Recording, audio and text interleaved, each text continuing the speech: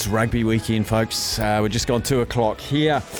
It's appointment listening every Thursday just after the 2 o'clock news as we cast our eye over, and we are very, very spoiled with semi-finals NPC, finals in the Heartland Championship, quarter-finals in the Rugby World Cup. We better crack straight into it with the voice of Sky Sport Rugby joining us now, Tony Johnson. If you're on a diet of rugby, the restaurants are full this weekend. Absolutely, yeah. I can't remember a bigger weekend in a long time. Obviously, probably about 4 years, Steffi, to be honest. But yeah, we've got everything here. There's the potential for upsets everywhere you look. Obviously, all eyes on New Zealand are going to be on Sunday morning, and it could be a watershed match. It could be a crossroads match. Who knows? All I can say is there are two quarterfinals in particular that I think probably should be the actual semi-finals of this World Cup if they hadn't made such a mess of the draw.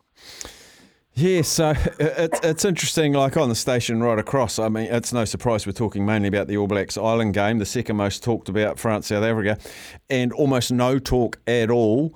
Well, I could say no talk at all about Wales-Argentina and a little bit about England-Fiji, though. They're two quarterfinals, and out of those games we're going to get two semi-finalists who might be on the hands of a beating, but given the strength of the other quarterfinal. We can't do anything about the draw now, though, TJ, and what it does do is, and Jamie Roberts made a really good point this morning, is he said, quarterfinal rugby traditionally, he feels, is the best rugby at Rugby World Cups because teams just go at it, and from semi-finals and finals they can turn into sort of arm wrestle games. Do you agree with that sentiment?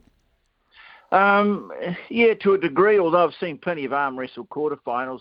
Often it's the stage where a team will just put down a marker. And I mean, I think back to 2015 where the All Blacks just exploded out of the box and ruined France. And I think they put 50 points on them in the end. So sometimes it's the game where teams just suddenly, hit the sweet spot. And you're right, by the time you get to the semi-finals, a bit of the fun's gone out of the tournament, really. It just becomes terribly serious. But, I just see, as I say, that two matches that in a real world would have been, or the right sort of draw should have been the semi-finals. They're so hard to pick. And that's what you got to like about it. On the other side of the draw, even, there's talk of an upset Fiji against England. So it's going to be a fascinating weekend to see it unfold. But yeah, you're right. No, I've got a sneaking feeling that the team that wins between Ireland and New Zealand might be the tournament winner. Mm. Are you expecting any surprise or diversion of selections from Ian Foster and co for this matchup against Ireland? No, I suppose if there's a surprise, it might be that Tyrell Lomax appears to have healed pretty quickly. That they ideally would want to go in with Lomax and De Groot. I think, the only worry about De Groot is he hadn't had a game for a while, and I think he also hopefully has paid a fair bit of attention to the detail of his scrumming because it's a strength of his, but in this tournament earlier on, he was getting penalised a bit. And so that's something that, hopefully they've put a bit of thought into while he's been suspended. The one call I would have made maybe, but I don't think they were ever going to do it, was after the performance in the last pool game, I would have been very tempted to play Damien McKenzie at fullback, just to give you a bit of a point of difference, someone who can just rip a hole in the defence. There are certain risks, I think, involved in picking him. But I think they'll go back, they'll stick with Beauden Barrett at fullback, but I really hope they have McKenzie on the bench because I think he has got the potential in a tight game to be a game changer. There's been talk that it might not be a huge surprise to see Finlay Christie on the bench ahead of Cam Roigard. It would surprise me. I think Cam Roigard's made every post a winner and I think he offers a point of difference. Yeah, that's just the whisper that's coming out, from those who are over there. I think Liam Napier was writing about it. That his info is that it might be Christie. Personally, what do you want? Do you want a closer, or do you want someone who can break the game open? And it's a bit of a dilemma. And I think sometimes in the past, New Zealand's been caught. I know in 2007 it was probably too much about impact and not enough about things that could go wrong. and maybe other times where it's been a conservative selection on the bench. It's very much part of the calculation, though, isn't it? Getting the right 23, not just the right 15. But I think I probably would have liked to have seen Roygaard there, but the mail seems to be that Christie's experience, the fact that he's just played a few more games, I don't know. I think you got to take the odd risk, don't you? I just can't see Roygaard doing anything wrong, and also that ability of his, he's got a tremendous left foot, which brings something as well, but that ability of his to break around the fringe of the ruck, not many halfbacks around can do that. Putting a neutral hat on, TJ, again, it's a shame of the draw. We see the host nation hosting the World Cup and taking on the defending champions in a quarter-final. It's a waste of a really good stage, but aside all of that, it's a really good game.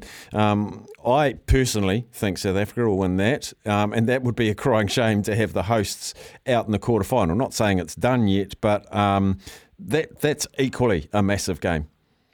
Oh, it's just as big. It's every bit as big. When you consider that France, along with Ireland, have been thereabouts as the best team in the world the last couple of years. South Africa, defending champions, who they do, because of the number of tournaments fewer that they played than the All Blacks. So you could argue they do have the best record in the World Cup just in terms of their strike rate. But the French, they wanted the draw done early. They wanted it done early so they could get the buzz going. It was ridiculous, really, if they'd done the draw maybe after the 2022 Six Nations. It would have been a completely different picture, but that's the downside of what's happened to them. Look, I'm with you. I get the funny feeling the Springboks might beat them. I just think they've got so much power. They've got some electric stuff going on in the background. It has to be a risk playing DuPont in this game. So, after coming back from a facial injury against the most physical team in the world. But don't forget, they're also without Dante and Intermac. That would have been their 9-10-12 axis. They got a bit missing. Boy, they've still got some fantastic quality throughout the team. I just think it's going to be a fantastic game. But if I was asked to make a pick, I think I probably would lean the way of the Springboks just because of their World Cup record. Before we do the NPC, TJ, I just wanted to mention the Heartland. We've had a lot of texts to the station, very excited that West Coast are potentially going to win their first ever Lahore Cup. It's fantastic for the provinces. West Coast Poverty Bay is just going to be brilliant down there.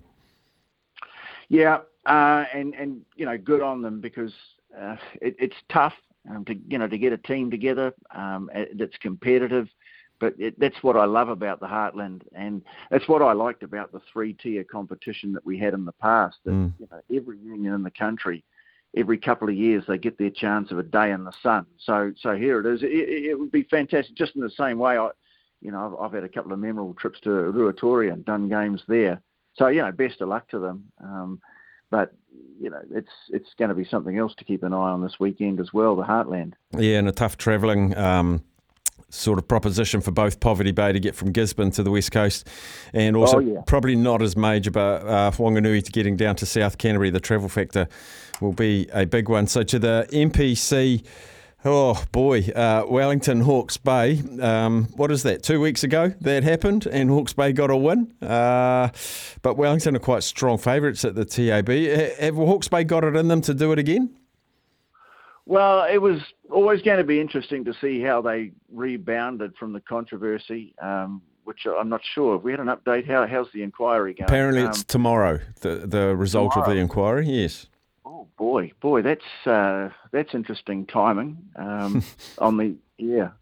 So, they took on Bay of Plenty, and the question was always going to be, does that disrupt them or does it galvanise them? Turns out it galvanised them pretty well. Bay of Plenty are a good side. They've played some really good rugby this year, and it was a ding-dong go too, with scores or the lead changing hand right throughout the match. So they showed some real mettle to get through that, regardless of what had happened. And they'd fancy it, I guess, against Wellington. I don't know about Wellington being caught napping at home twice, though, in 3 weeks.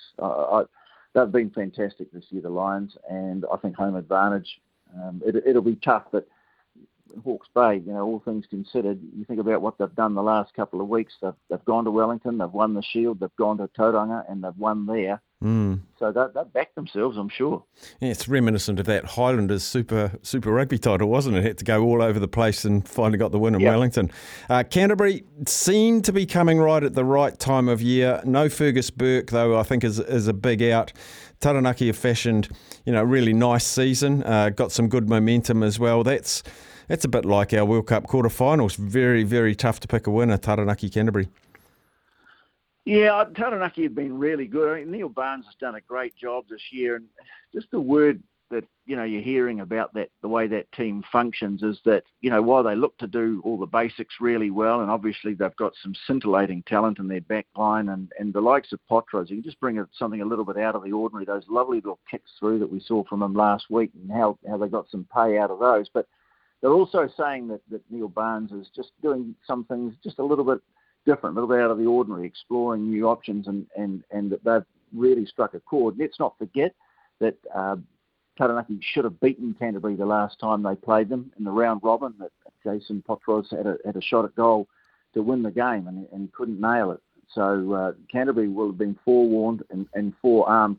I think Burke, that is a big blow because he's been playing superbly, and you do need a really good general. But let's not forget, the likes of Drummond and Willie Hines, the amount of experience that those guys have got. It's going to be interesting. Discipline will be a key. Not giving away penalties, yellow cards, stuff like that. I thought, to be quite honest, I thought Canterbury, and I'm not trying to diss them or put them down or anything like that, but I thought they got away with a little bit last week. I thought late in the game they were very lucky not to get yellow carded in the match in Christchurch, and so that's just something that they'll need to watch. Tough one. Canterbury have got such a great pedigree, we know, but Taranaki at home, I get the feeling I think they're going to be hellishly hard to beat.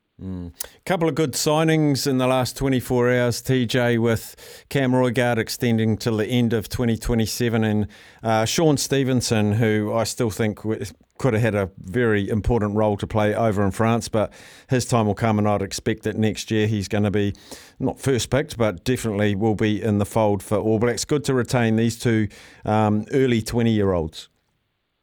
Well, firstly, with the case of Sean Stevenson, just shows, he really has matured. I mean, some players by now probably would have said, "Oh, stuff this, I'm never going to get a chance. I'll go overseas and make some money." So good for him. I can't see how he won't be part of the future with the All Blacks, but, you never know what's going to happen. It's going to be very interesting to see how, Razor Robertson sees, back three configuration. And Roigard, well, he's the future, isn't he? Some people think he's the now as well. I still think Aaron Smith starting is absolutely the right option for the All Blacks, but Roigard's made a compelling case to be the backup. But it is just really good at a time where it is getting difficult to keep younger players in New Zealand. It's great that players of this calibre, this talent, and also this ability to really excite the crowds are staying in New Zealand. Yeah, and I hadn't spoken to you since it was announced the extension of Super Rugby Opiki, proper round robin, home and away, extended pre-season, getting paid more. I guess this was inevitable that the women's game needed a bit of an injection, and it's got it. Yeah, those are all good things. Those are all steps very much in the right direction. I think that's been the one real drawback of Super Rugby Opiki, is that it just simply hasn't been long enough, far too condensed. And so home and away brings that extra factor into it. I think that's great. I think the players deserve, the pay rise, etc. I mean, there is some disappointment. I think that they couldn't get something going with Australia. I would have loved to have seen some sort of crossover at the end of it, even if they're not playing each other in the regular season. Some sort of crossover would have been great. But I think Australian rugby's got a whole heap of problems at the moment that they're trying to iron out. And I think, some massive uncertainties over the future governance of the game there and who's going to be running, the game. And so maybe now not quite the right time. But that has got to be the next step now, is Australian and Fijiana as well. Getting them involved and bringing an international aspect to it, because, hopefully that's the sort of thing that might bring in some extra revenue to fund the game. Yep, bang on, TJ. What's your order? If I said you could watch 3 games of rugby this weekend across World Cups, NPCs. Which three would you pick? Give me your rankings. Well, obviously, All Blacks first. Yep. All Blacks against Ireland. And, who knows? It'll be a bit of a relief on Sunday morning to wake up knowing that this awful election build-up has passed us. Here, Tony Johnson. Yeah, it's been terrible. But, that's something to really look forward to. Obviously, France, South Africa. But, look, I'm calling the game in Wellington. I'm really looking forward to that because there's obviously a bit of a story behind this game. Wellington and Hawke's Bay. I just think it's going to be a fantastic scrap, but so too the other one as well. So those will be the 4 games most of all. But having said that, I wouldn't like to have to make that choice. To me, have Fiji. They've got a shot at beating England. That would turn the world on its axis. That really would. I think they're capable of doing it because they've got those, hardened professional players who've been plying their trade in Europe, plus the things that Fiji do. Well, yeah, sure, they dropped their bundle against Portugal. We can hardly blame them, but England will have to be on guard, and I think that's another potentially fascinating match. So I think it's all going to be pretty good this weekend, and the Heartland Staffy, so I wouldn't like to really list them in order of preference. No, it's a toughie. It is a very tough one. Awesome, TJ. Enjoy the weekend of rugby. It'll be hard not to. Okay, mate. Cheers, Staffy. Cheers, buddy. TJ, Tony Johnson, was rugby out of Sky Sport. I was going to suggest to him he talks to the Soundies when he goes down to the Wellington Hawke's Bay game and put some of those little tiny mics, player mics on. I think there'll be some good banter between Wellington and Hawke's Bay in that semi-final. Times are tomorrow night, 7 o'clock, Taranaki, Canterbury. Saturday, 7 o'clock, Wellington Hawke's Bay, Heartland Championship Finals. South Canterbury Wanganui is at 2 o'clock Saturday and 2 o'clock Sunday, West Coast Poverty Bay. And we have the World Cup commentaries here on SENZ with either 30 or 60-minute build-ups. And I'm going to be hosting alongside Steve Devine from 11 o'clock on Sunday, straight after the All Blacks quarter-final. So I will want your calls and I want your feedback. It'll be a listener-driven show with myself and Steve Devine on a Sunday. Couldn't miss out on the opportunity to keep the conversation going. Win, lose or draw, we'll be here from 11 till 2, I think it is. Anyway, it's the Bunnings Trade Rugby Run. I'll be here doing that on Sunday. Look forward to your company for that. Right, we've got some more Auckland football team name suggestions and a lot more of your texts. Feel free to text anytime, 8833. That is the Temper Bed Post text machine. We'll be back shortly.